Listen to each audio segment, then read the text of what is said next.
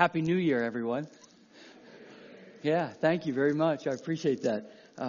My wife, if my wife and daughter and grandson could stand up. There they are. It's my wife, Michelle. We'll celebrate 37 years. It's my youngest daughter, Mary.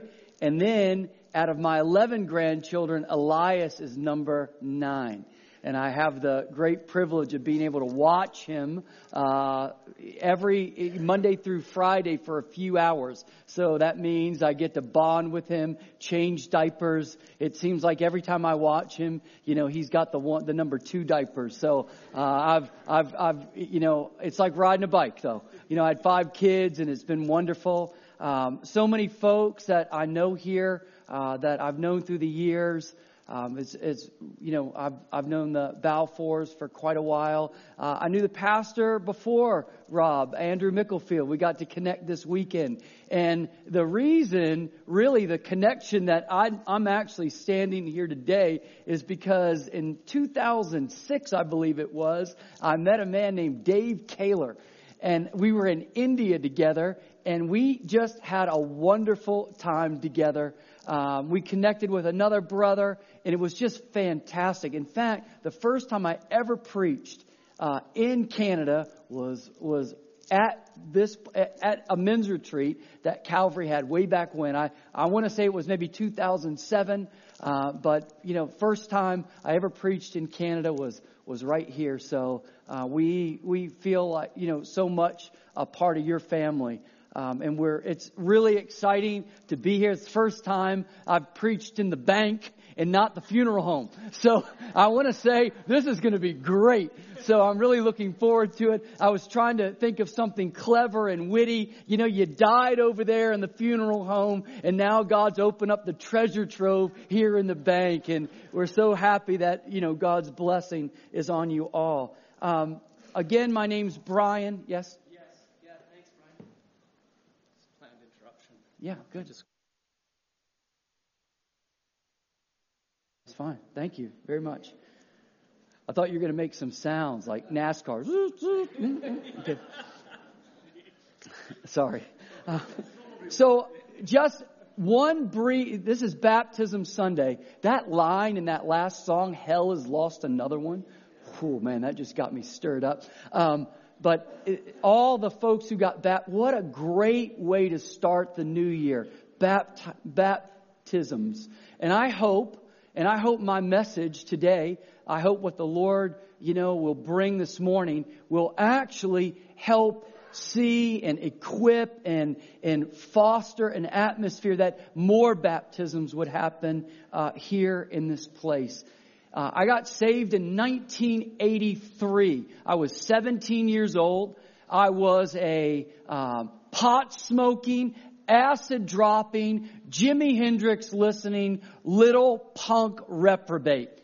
I was completely lost. I didn't know Jesus. I didn't believe in God. And a friend of mine came to Christ. He was my best friend in high school. And after his junior year and our senior year, he started sharing the gospel. In a matter of months, not only did I believe in Jesus, but I believed I was the chief of sinners and that I needed a Savior. And in February 1983, I bowed my knee in my bedroom alone, gave my life to Christ, and He's completely changed me. So today, if you would turn to 2 Timothy 4, 1 through 5. I'm going to read. This is the text for today. I'll be jumping around to some other passages. Follow along, if you will. In the presence, now this is Timothy's letter, final letter, last letter to Timothy, his son in the faith. It's important that we understand Paul the Apostle had some really important things to say to this young pastor, this young minister who was his son in the faith. And he says this, in the presence of God and of Christ Jesus, who will judge the living and the dead. What a great way to just start speaking to his son in the faith. And in view of his appearing and his kingdom, I give you this charge. I believe this by the Holy Spirit. The Word of God gives us all this charge. So if you would read this passage in light of He's speaking to you, He's speaking to me. There's a charge being given. I give you this charge. Preach the Word. The life-giving Word of God. The message of hope. The gospel of Jesus Christ. Preach the Word. Be prepared to preach this Word. Be prepared. Prepare yourself in season and out of season. Correct, rebuke, encourage with great patience and careful instruction. For the time will come when people will not put up with sound doctrine. Instead, to suit their own desires, they will gather around them a great number of teachers to say what their itching ears want to hear. They will turn their ears away from the truth and turn aside to myths. But you, this is to Timothy, but it's to all of us. But you. Somebody once said, you know, when you see a but in Scripture, you better pay attention. But you, keep your head in all situations, endure hardship, do the work of an evangelist, discharge the duties of your ministry. Father, we pray today that you would stir our hearts. Holy Spirit, that you would come and ignite a passion in us once again to preach the Word, to proclaim the gospel, to share, to encourage, to help, to minister, Lord, to the people outside of the church who don't know you. And we pray you do this in Jesus' name. Amen. This word evangelist found 3 times in the New Testament. It's once here, another time when it describes Philip the evangelist, and in Ephesians 4:11. I want to submit to you today that this challenge was not just to one man, wasn't just to, one person, a minister. It's to us all. Doing the work of an evangelist is a very important part of what God's called us to do. My first point that I'd like to make is from this text is to be ready. Prepare yourself.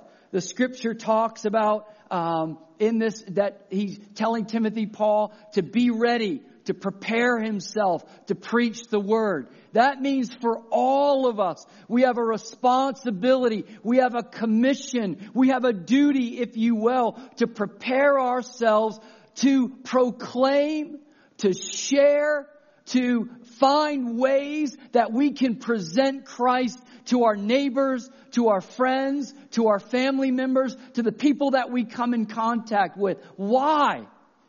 Because it's why we're here.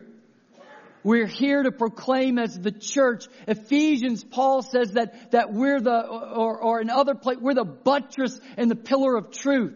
We know that the gospel is unchained. We know that the gospel is the power of God unto salvation, right? We know the gospel, Jesus transforms lives. He's the only one. And so this being prepared, being equipped, readying ourselves, not depending on somebody else, not depending on a class at church, not depending on a program of outreach from the church that we need everything administrated to us, but to you individually and to me individually, do the work of an evangelist. If you say, well, I'm not good at that. I've never shared my faith. I'm an introvert. All of those are excuses. You have what it takes to share the gospel. The first thing you have is that you've been cleansed by Jesus' blood. You've had something significant happen in your life. The second thing is you have a testimony. I can tell you this morning, that's why I, like to tell you who I am. You can tell people who you are. I find myself getting my hair cut, telling that's a joke, kind of. I try to get discounts all the time, but, they never do. So I get charged the same price as everybody else does. But what I try to do is just bring that line up. Hey, you know what? I used to be, a pot smoking, LSD dropping, Jimi Hendrix listening, reprobate. And that starts a conversation. But we need to prepare ourselves. We need to be ready in season and out. We need to exercise our faith. We need to exercise our communication. We need to get out of our mindset of nobody wants to hear. We need to get out of our mindset that we live in a post-Christian, community and people don't really want to hear the gospel anymore. Do you think that Paul the Apostle, Peter, and the rest of them lived in some Christian, idealism? Absolutely not. Everywhere they went, they proclaimed the gospel. They would go to a synagogue. They would go see women washing some clothes or doing a bit of laundry, and they'd preach the gospel. Everywhere they went, they ministered the gospel of Jesus Christ. In fact, Paul had a custom. Everywhere he went, every city he went, he would start and would go proclaim Christ right there in the synagogue. He had something that he did. There was something in his life that was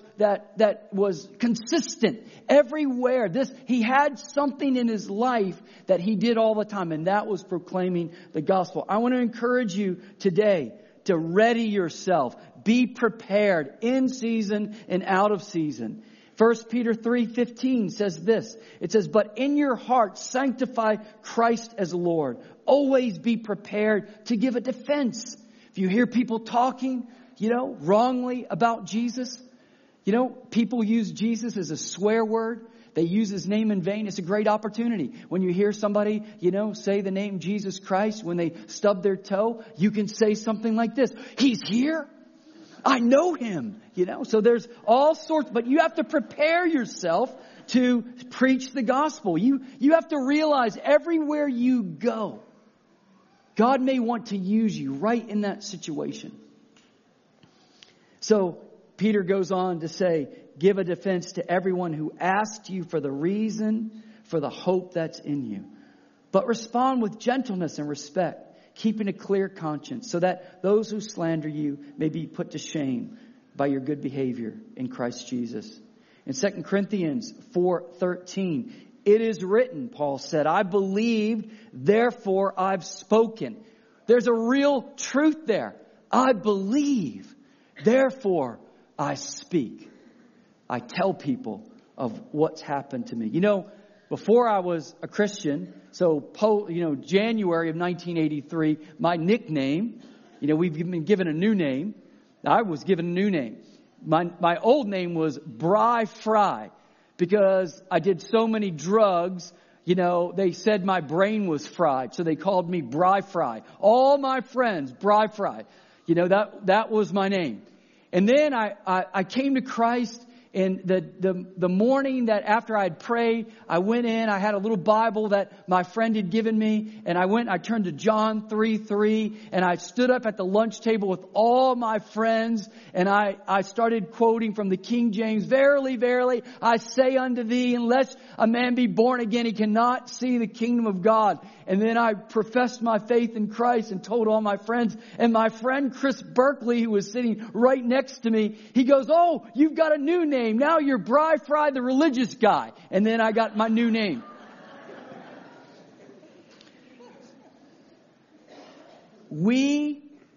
You and I have to be prepared to give an account for the hope that's in us. We have to prepare ourselves to share the gospel. We need to make sure in the day and age that we live in that we're prepared to give people the hope that's found in Christ. More and more and more in North America, we find young people, middle-aged people. We find all sorts of people who are dealing with all sorts of anxiety and depression. Over the last 12 years, my wife and I have prayed, and it seems like every young person we encounter talks about their depression, talks about their anxiety, talks about the panic attacks they have. It seems like it's more and more commonplace. And the world wants to offer all sorts of prescriptions for those things all the time. And we have to believe at some point, because we live in such a godless generation and people are turning away from Christ and they're rejecting the gospel by the thousands, that somehow that's producing a darkness that we haven't encountered before. a hardness that we haven't encountered before. And what will the devil do with that? He'll continue to lie. He'll continue to steal. He'll continue to kill. In the early church, E. Stanley Jones, he said this. He said, people nowadays, they say when they look at the world, they say things like this. Look at what the world's come to. Oh my goodness. But the early church said, look who's come to the world. It's time for you and me and the church to understand who we are. That we are Christ's ambassadors. We are the heralds of the good news. Not only do we live it, but we proclaim it. That we're not ashamed of the gospel. We're preparing ourselves for every situation to give an account for why we believe every single day of our life. And if anybody would say, man, I've never done that. I can't do that. That's not my personality. I just want to say that it's a lie. And it's literally why we're not evangelizing in North America. The actual percentages of even people who want to go into ministry has declined significantly in North America and Canada. There was a time that the United Kingdom, they were the ones who sent the gospel all over the world. Missions agencies and societies formed there, and they spread the gospel all over. Now America seems to be one of those places in Canada that they've been, but do you know that England has a very few percentage, like 2% Christians in the whole nation? We're declining. What will we do about it? Will we just give into and say, look at what the world's come to? Will we shrink back in our four corners and our homes? Will we, be fascinated, with sports, fascinated with our hobbies, or will we get on mission? And with all the people around us who are having all sorts of problems and dilemmas, will you and I bring them the good news? The second thing that we need, not just prepare, we need to let God break us. We need to really open our eyes and see the brokenness of the world around us. In Acts 17, Paul was in Athens. It says this in verse 16. While he was waiting for some brothers to come. He was all alone in Athens, and he was just maybe doing a little tour of Athens, just walking around. And it says he was greatly distressed. He was burdened to see that the city was full of idols. So he reasoned in the synagogue with both the Jews and the God-fearing Greeks, as well as in the marketplace. So he went to the synagogue, that was his custom, and then he went to the marketplace. And to see what happened, a group of Epicurean and Stoic philosophers began to debate with him. He engaged in debate. That might not be your forte, but I guarantee you start talking about Jesus, there's going to be some kind of debate. So go back to point one. Ready yourself. Prepare yourself. Listen to what people are saying in the office, in the workplace, wherever you're at. Listen and go back and find something that you can give them an answer from Scripture. It takes a little bit of work. So they asked, what is this babbler trying to say? Others remarked, he seems to be advocating foreign gods. They said this because Paul was preaching the good news about Jesus and the resurrection. Paul was burdened. That's why he preached. Sometimes we think that we need to pray so that we can get the unction to preach the gospel. We can be filled with the Holy Spirit. I think sometimes before we pray, we have to be burdened. It helps us pray. We let God break us. We begin to look at the world. We open our eyes. We see the people around us, the struggles that they have, all the bondage that people are in, all the confusion that's in our society today. And we have the answer. So we have to prepare ourselves, but we have to be broken. We have to understand this breaks God's heart. This is why, because He loved the world so much, He sent His only begotten Son, right? That's one of the simple truths that we have. And so we get into a place where we allow God to break us. When Paul was broken by God and he saw the idolatry that was going around him, he immediately began to debate, to share, to preach.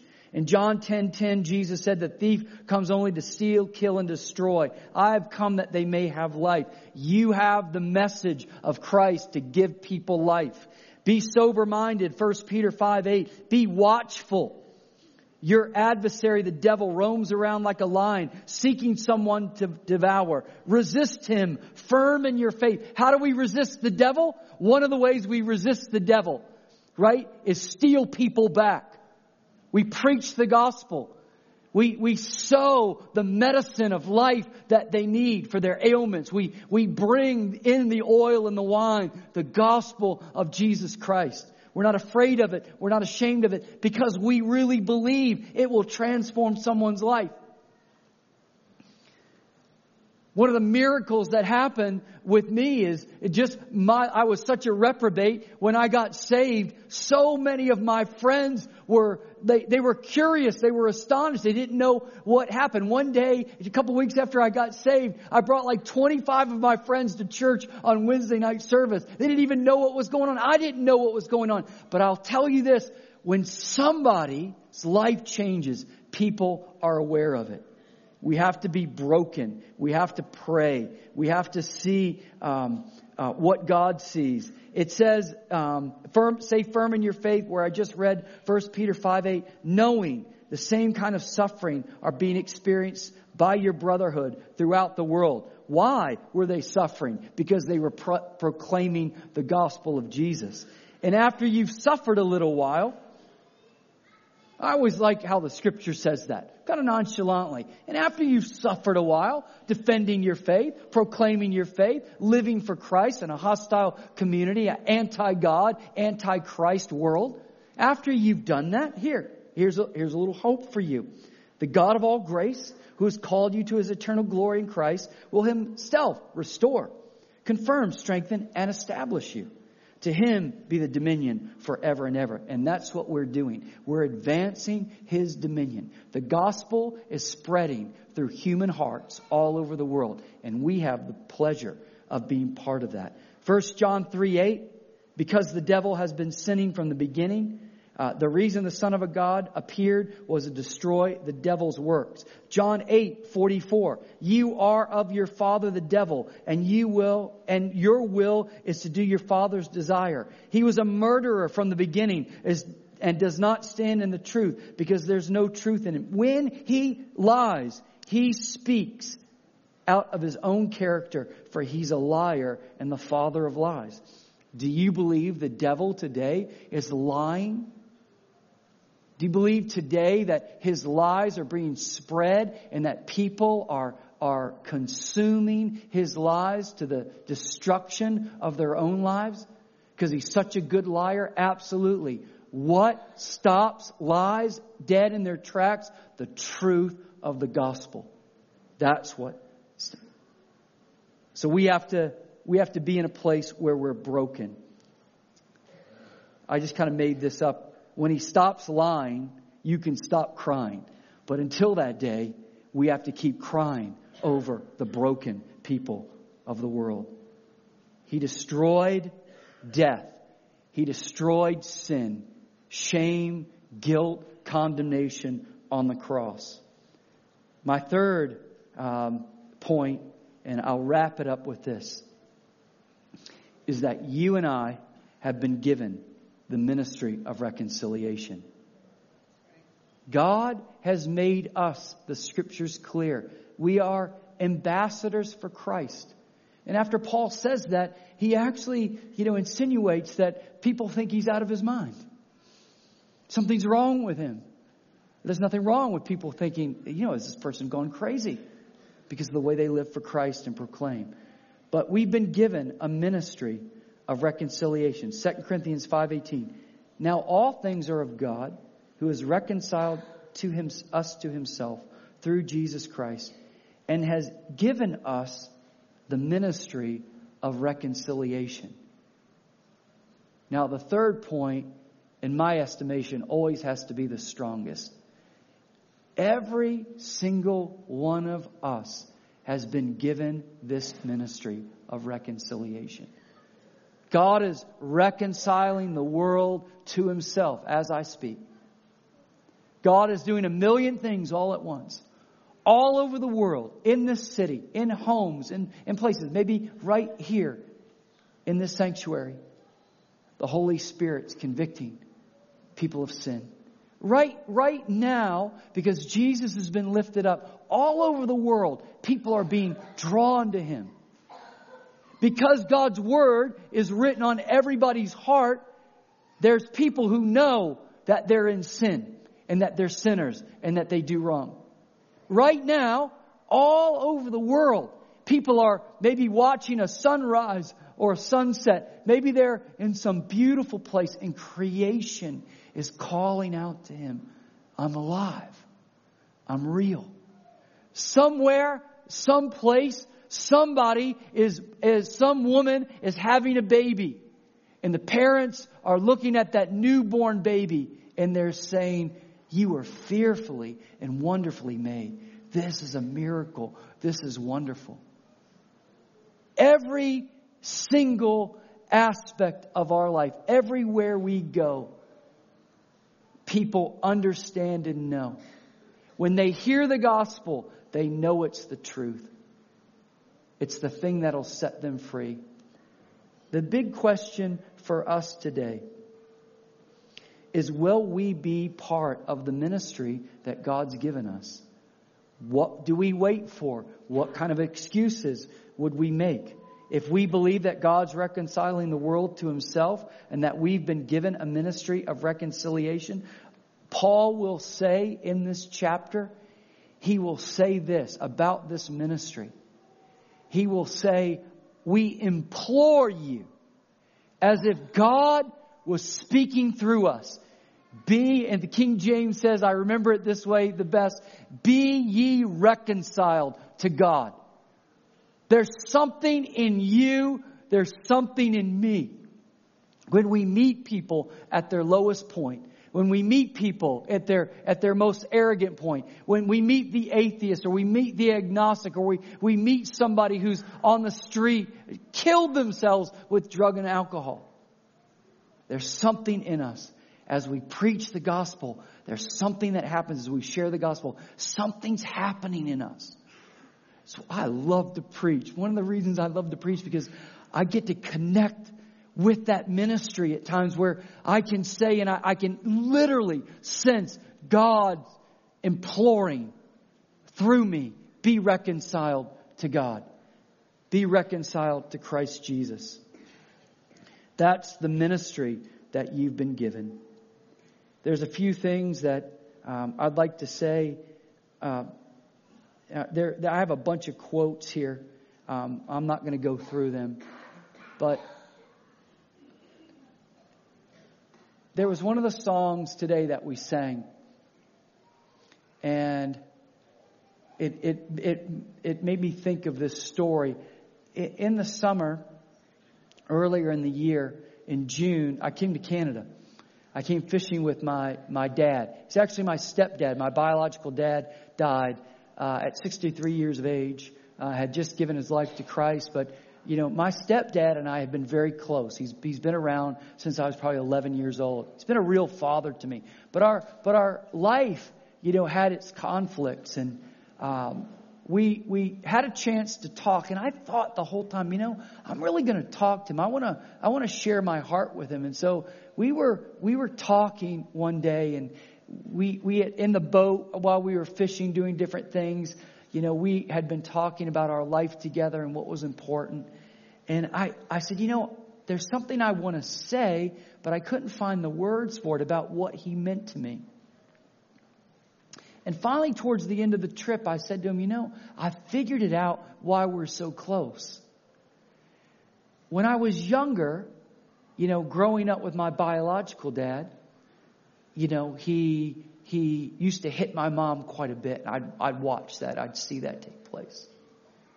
And I'd get mad. I remember one time as a 5-year-old, after he hit my mom, I told him, I stood up to him and I said, I'm going to go tell the neighbor, So I didn't know what else to do.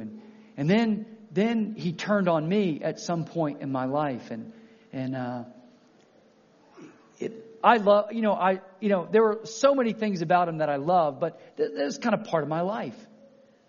When my stepdad came around, he always wanted to do things with me. I have 3 stepsisters. And so he had 3 girls and he always wanted to do things with me. We watched boxing together. We actually got boxing gloves and used to box until I hit him and he got mad at me and my mom said, that's it. And so we put the boxing gloves away. It's actually kind of a funny story in our family. But when I was communicating to him what he meant to me, I said, I figured it out why we're so close. From the day I met you, you wanted me. You wanted to be around me.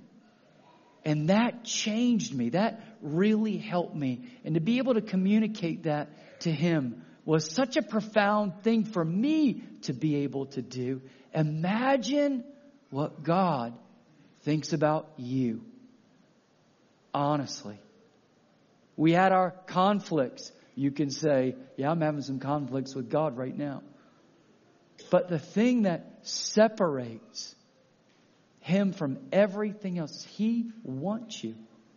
He wants you so much. He wants to be close to you. He loves you so much that he literally, for the joy set before him, endured the shame of the cross for you so that he could have companionship with you, relationship with you.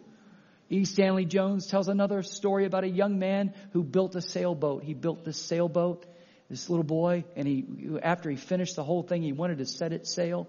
And so he went down to the local pond and he had a string on it and he let the thing go and it was sailing beautifully. It stayed afloat and it was going down and a wind came up and caught the sailboat. He lost the string out of his hand and the sailboat sailed across the pond. He was running after it and he saw 3 boys grab that sailboat and take off. His sailboat was gone. He was very discouraged. And so he was walking home. As he was walking home, he was passing by the pawn shop. And in the pawn shop in the front window was his sailboat. He went in and he told the pawn shop owner, that's my sailboat. And the pawn shop owner said, for $5 it's your sailboat, but it's mine. Little boy went home, scrounged up all the money he could, found that $5, went into that pawn shop, bought that boat, and it was said as he walked out clutching that sailboat, you could hear these words. I made you and now I bought you. You're really mine. That's exactly how God sees it. He wants you. He desires you. He wants to have a relationship with you. It's exactly why we evangelize. It's exactly why we're the church telling a fallen, destitute world that Jesus loves them. They can repent and turn. He'll wash them, cleanse them, and transform their lives. And He'll clutch you and said, yeah, I bought you. I ransomed you. You're mine. And this morning, if there's anyone here that you would just say, you know what? I believe that. If you would for a second believe that you could confess that you believe on the Lord Jesus Christ, that you believe in your heart that He died for you and that He rose from the grave, the Scripture says you'll be saved. And if there's some people here today and you'd like to just say, I believe that for the first time, I just invite you to stand up where you are today. That you would just stand and say, I believe on the Lord Jesus. I want to live for Him. Anybody, we're not going to prolong this, but is there anybody who would just like to say, I believe in the Lord Jesus. I give my life to Him.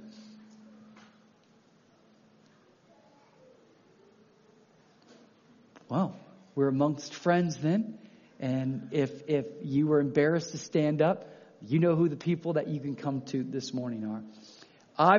We pray this morning that every single one of you would not only enjoy being a son, being a daughter, being a child of God, but that you would have a hunger, that you would have a desire to see heaven filled, that you would have a desire and a burden And that you would have the sober-mindedness and the devotion to prepare yourself to do the work of an evangelist.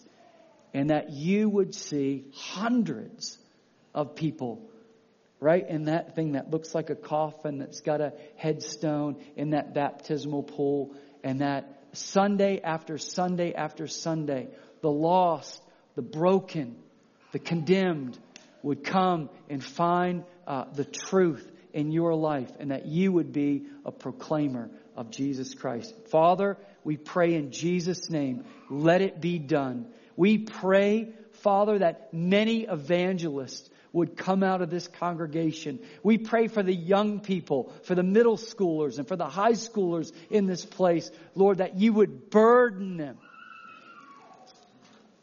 That you would open their eyes to the fact that they have this ministry of reconciliation. And we pray all over this community, from this congregation and others, but primarily, Lord, as we're here today, from this congregation, that many would know the joy of that ministry of reconciliation. And all over this community, coffee shops, homes, workplace, farms, Lord, that people would be implored as if you were speaking through them to be reconciled to you, Jesus. And we thank you for this. Amen.